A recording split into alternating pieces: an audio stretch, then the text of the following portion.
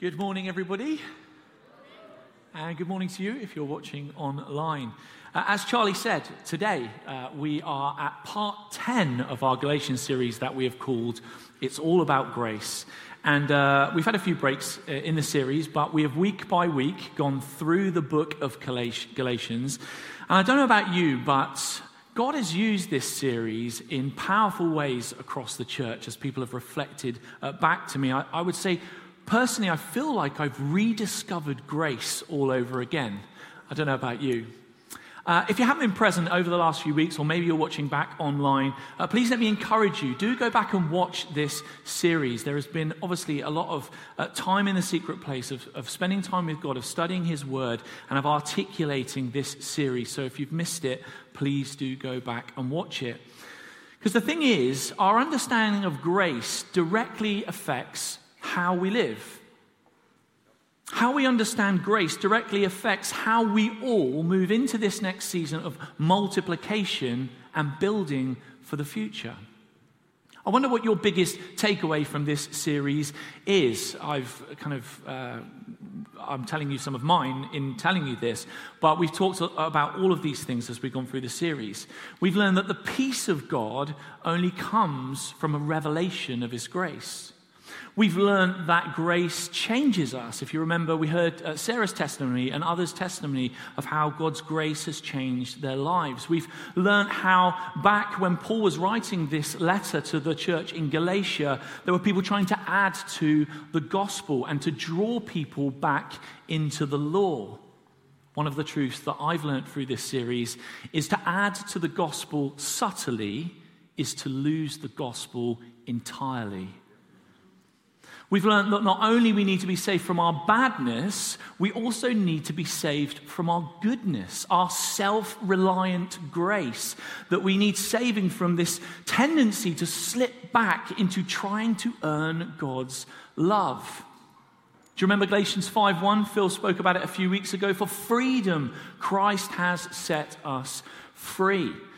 So what do we need to do, Coastline? We need to stand firm, therefore, and not submit again to the yoke of slavery. Church, we have infinite reserves of the Holy Spirit, and arguably we should all be living free. We shouldn't be rowing, we should be sailing. Today we're in Galatians 6, but just before I get into this text, let me just clear something up. I've heard a few number of you, maybe they're not here, they're at New Wine at the moment, but there's a few of you that have said, if we talk about grace too much, then people will take advantage of it and use it as a license to sin. People will just do whatever they want. Let me tell you, this is an incorrect understanding of biblical grace. Let me be super clear here this morning. Let me remind all of us of something I said from this platform a couple of years ago when I reminded us of 2 Titus 11 and 12, where it says this. For the grace of God has appeared that offers salvation to all people. Verse 12. It, i.e. grace, teaches us to say no to ungodliness and worldly passions and to live self-controlled, upright and godly lives in this present age. So understanding and learning from grace doesn't mean that we can just sin and live however we want because we're saved by grace. Rather, grace teaches us to say no to ungodliness and worldly passions, and it teaches us positively to live self-controlled, upright and godly lives in this present age. See, if we truly understand grace, we don't abuse it. We draw strength from it. If we truly understand grace, we don't waste energy trying to earn it. We simply receive it and live out of it. So Galatians 5, last week, tells us what keeping in step with the Spirit is, whereas Galatians 6 shows us what keeping in step with the Spirit is. We can say that Galatians 5 is the audio and Galatians 6 is the video. But both chapters are trying to answer this question. If the gospel is good, how shall we live? Ready for the answer? Okay, beginning of Galatians 6, verse 1. Brothers and sisters, if anyone is caught in any transgression, any sin, you who are spiritual should restore him in a spirit of gentleness. Now, the jewel in this passage is this little phrase, you who are spiritual. Capital S. Those who are spirit-filled, spirit-led, spirit-driven, those keeping in step with the Holy Spirit. Those who are spiritual gently restore those who are caught in sin. And the word caught here in verse 1 translates to this idea of falling. And the King James translates this as being overtaken. It's like you didn't necessarily set out to do something, but you just got caught up in something, and now you're stuck in it. It says here, if anyone is caught, and listen, hear me, this could be any one of us. If anyone is caught, look here, here's the grace, in any transgression, any sin. See, in God's mind, there is no sin that is too big, too awful, too bad. God says, if any of us is caught in anything, you who are spiritual should restore them. And the word restore here is the same word that we find when James and John were mending their fishing nets. It's this careful kind of repairing and restoring. And then, of course, God adds, in a spirit of gentleness. Let me ask you a question. Has anyone ever called you out on a sin? Raise your hand. Come on. Here's what I've learned. Harshness is hard to hear. Would you agree? Harshness is hard to hear. If someone calls you out on something in a harsh way, it's like they're telling the truth, but they're saying the truth in a way that makes it very hard to receive. I heard a pastor once say that if you're wrong in the way that you're wrong even though you're right. The Pharisees were right about a lot of things, but they were wrong in the way they were right, and so they were wrong. But have you ever had a person in your life that has caught you in a sin, and then they've leaned in with a heart of grace and love and restored you to Jesus? It's like they said hard things to us, but they said hard things softly. Through their gentleness, grace moves from a theological category to a felt experience. And when this happens, usually, and I know this in my own life, I've melted into repentance. It's almost like harshness hardens us, but grace melts us. James 1:20 says, the anger of man does not produce the righteousness of God. So what does produce the righteousness of God? Verse 1, gentle confrontation. The question is, where do we get this gentleness?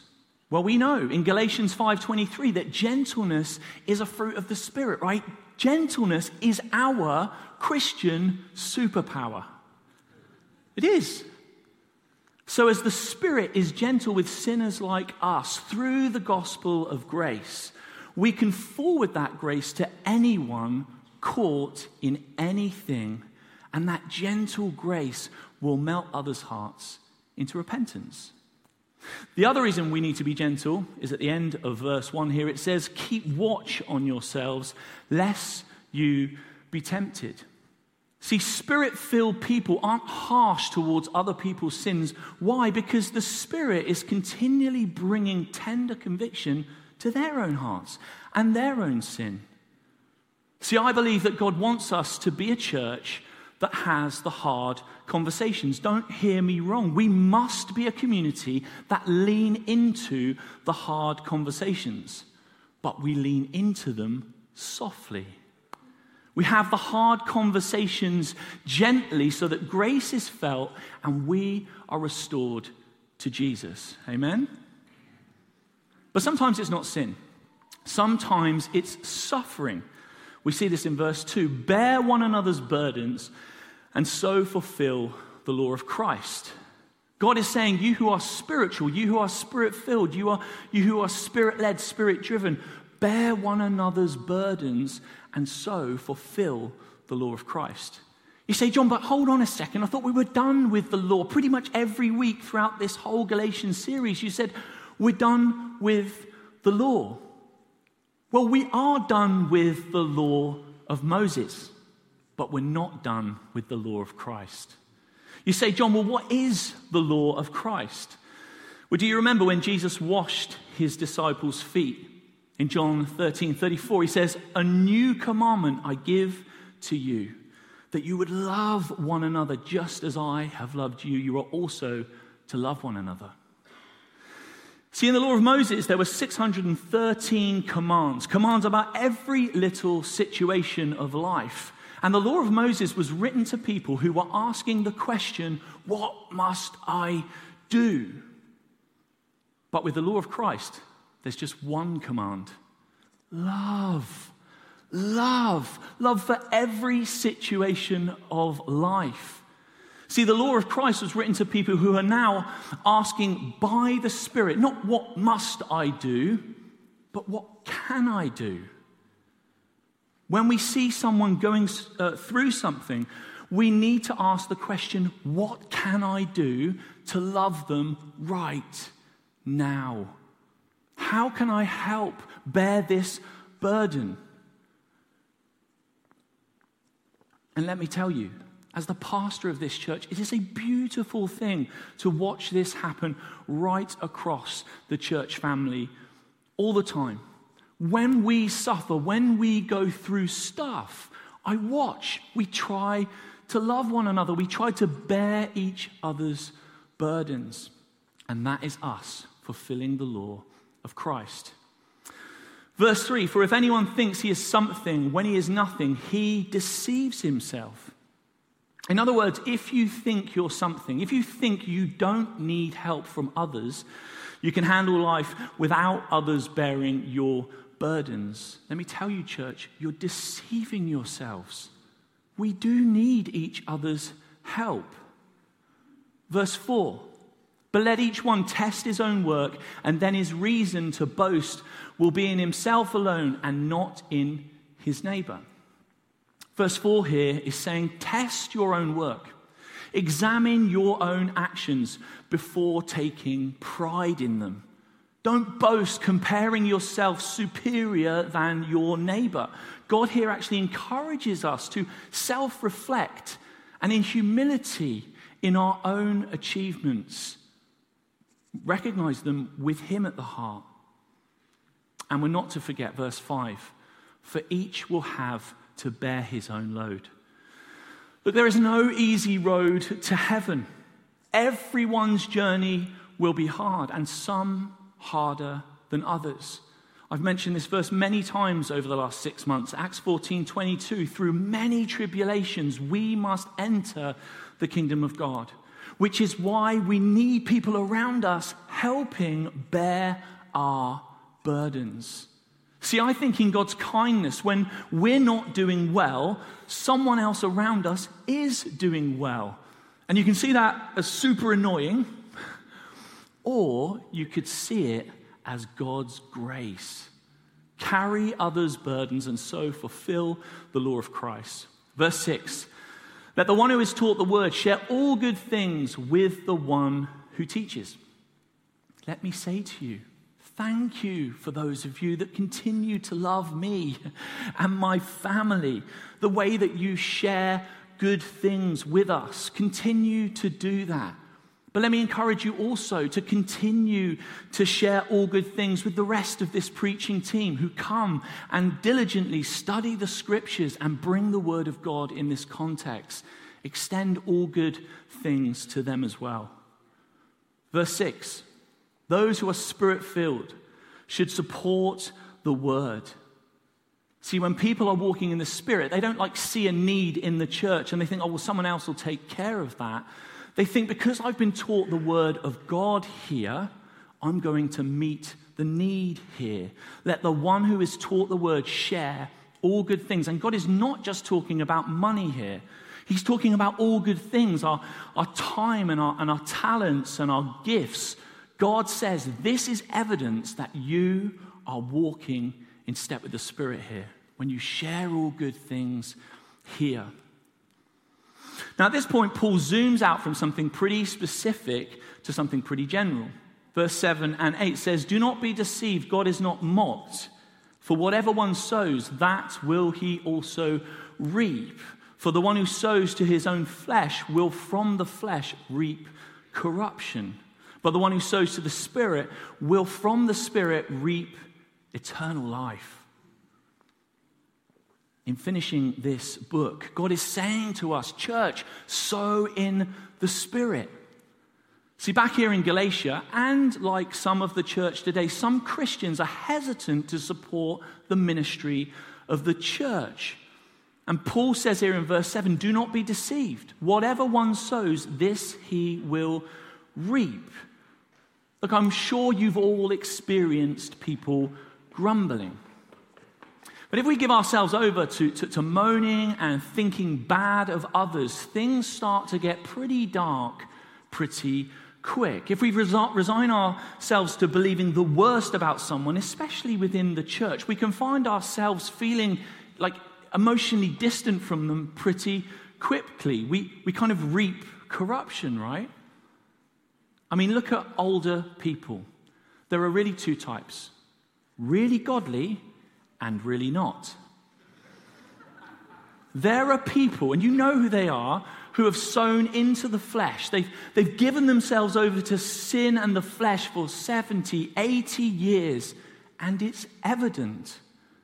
And then there's the ones, and there's loads of you in this church, who exude love and joy and peace and patience and kindness and goodness and faithfulness and gentleness and self-control. And it's evident.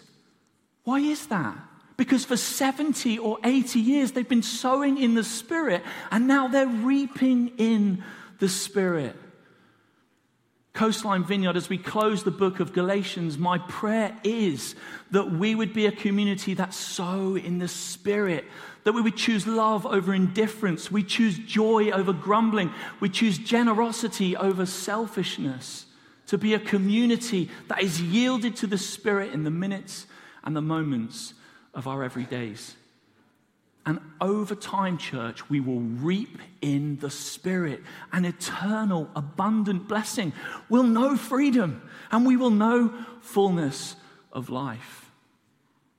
Then God zooms out further from supporting the word and sowing in the Spirit to verse 9 and 10. It says, "And let us not grow weary of doing good, for in due season we will reap if we do not give up. So then, as we have opportunity, let us do good to everyone, and especially those who are of the household of faith." So if you're filled with the Spirit, and if the gospel is as good as Galatians says it is, then spread all the good you can. Acts 10:38 says, "Jesus of Nazareth, with the Holy Spirit and with power, went about doing good."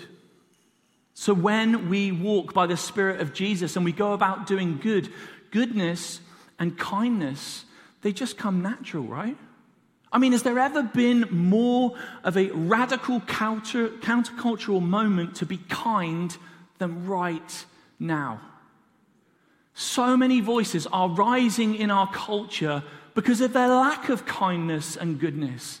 I see it all the time on these podcasts, on social media. People are becoming popular because they're really good at not being kind. They're really good at being harsh and slamming people. And often, for me, it feels like there's just so much anger in the world. And God says, this is so radical. You who are spiritual, be kind. Do good to everyone, especially those in the household of faith, in the church. Now, don't misunderstand me. If we're filled with the Spirit of Jesus, there is a time and a place to get righteously indignant, to speak with cutting clarity. But like Jesus, if we're filled with his Spirit, our default mode should be to be kind and to be good. Matthew 5:16 says, let your light shine before others, that they may see your what? Your good works, and give glory to your Father in heaven. So everything that I've said so far is basically the introduction to this, verse 11. See with what large letters I am writing to you with my own hand. See, it was customary for Paul to dictate his letters. But at the end of his letters, he would often write, and we see it in 1 Corinthians 16:21 and Colossians 4:18. He says, I, Paul, write the greeting with my own hand. It's almost like Paul did this to authenticate that this letter was from him. See, I've always read this verse and thought, Paul needs to get himself down to Specsavers. I mean, like, he wrote with large letters. Anyway, I'm wrong. Most scholars believe that Paul didn't have an issue with his eyes, but he actually writes the end of this letter in capitals. And I don't know about you, but if you've ever received a text from me and it's in capitals, it's usually because I'm trying to emphasize something. So, verses 11 to 18, God is writing in capitals. Let's continue. In capitals, verse 12. It is those who want to make a good showing in the flesh who would force you to be circumcised, and not only in order that they may not be persecuted for the cross of Christ. God is highlighting in capitals, look out for those who are all about making a good show in the flesh. People who put on a good face, whose total focus is on the outward. People who aren't content until we're all doing things the way they want us to do things. Watch out for them. Verse 13, for even those who are circumcised do not themselves keep the law, but they desire to have you circumcised that they may boast in your flesh. They boast in your flesh.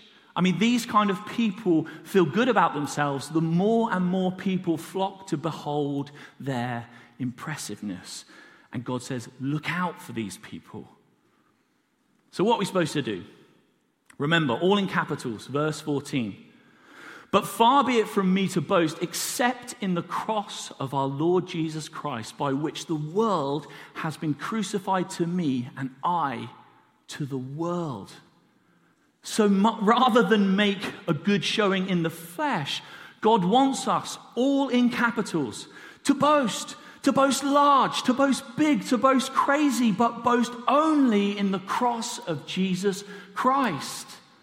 We learn in Galatians 2, verse 20, you have been crucified with Christ. You want to know how loved you are? God loved you so much that he sent the co-equal, co-eternal Son of God to the cross for you. Boast in that.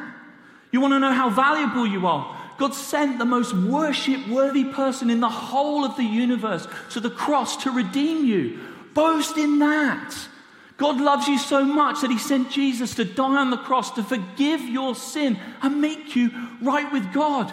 Boast in that. He loves you so much because Jesus went to the cross. You'll never experience wrath. You'll never taste death because Jesus went to the cross for you and overcome the grave. You can have new life today. All in capitals. God wants us to spend our lives boasting in that. We're created to find our self-worth and our self-value in our relation to the cross of Jesus Christ. Jesus promised that when the Spirit comes in John 16:14, he will glorify Jesus. Here, all in capitals, verse 15. For neither circumcision counts for anything, nor uncircumcision, but a new creation. See, if you're Spirit-filled, if you're Spirit-led, if you're Spirit-driven, the application to all of this is just be a new creation. Step into being a new creation.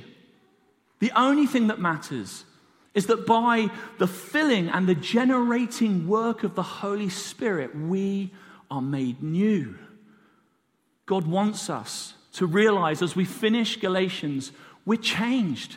We have the Holy Spirit in us. We are new by his grace. 2 Corinthians 5:17, therefore, if anyone is in Christ, he is a new creation. The old has passed away. Behold, the new has come. My question to you, church, is, do you really believe that?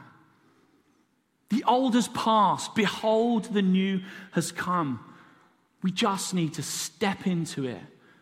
We just need to believe that by grace and grace alone, we're no longer slaves to sin. We're no longer slaves to death. We're no longer slaves to Satan. We are sons and daughters and heirs. Yeah. Come on. We're all new creations, and this changes everything. So let's make it our rule of life, because if we do, verse 16, and as for all who walk by this rule, peace and mercy be upon them and upon Israel of God. Coastline Vineyard, if we'll just believe the gospel of Galatians, we will have peace with God. I believe there are a number of people in this room today, maybe watching online, and you don't feel peace with God.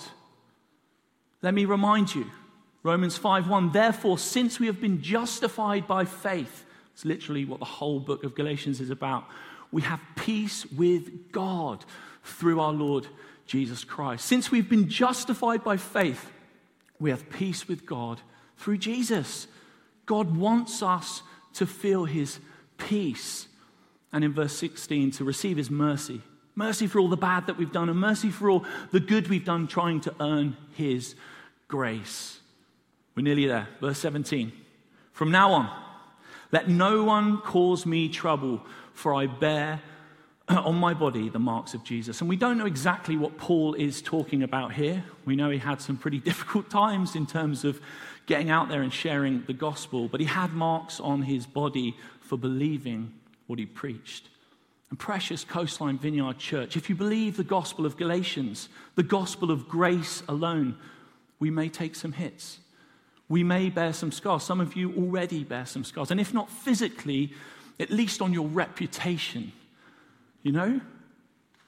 I want to pastorally prepare you. If you're new on this journey, you will take some hits because of the gospel of Jesus Christ.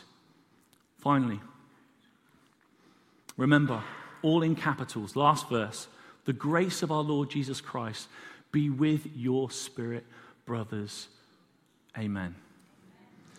The great commentator William Barclay says, after the storm and the stress, the intensity of the letter, comes the peace of the benediction.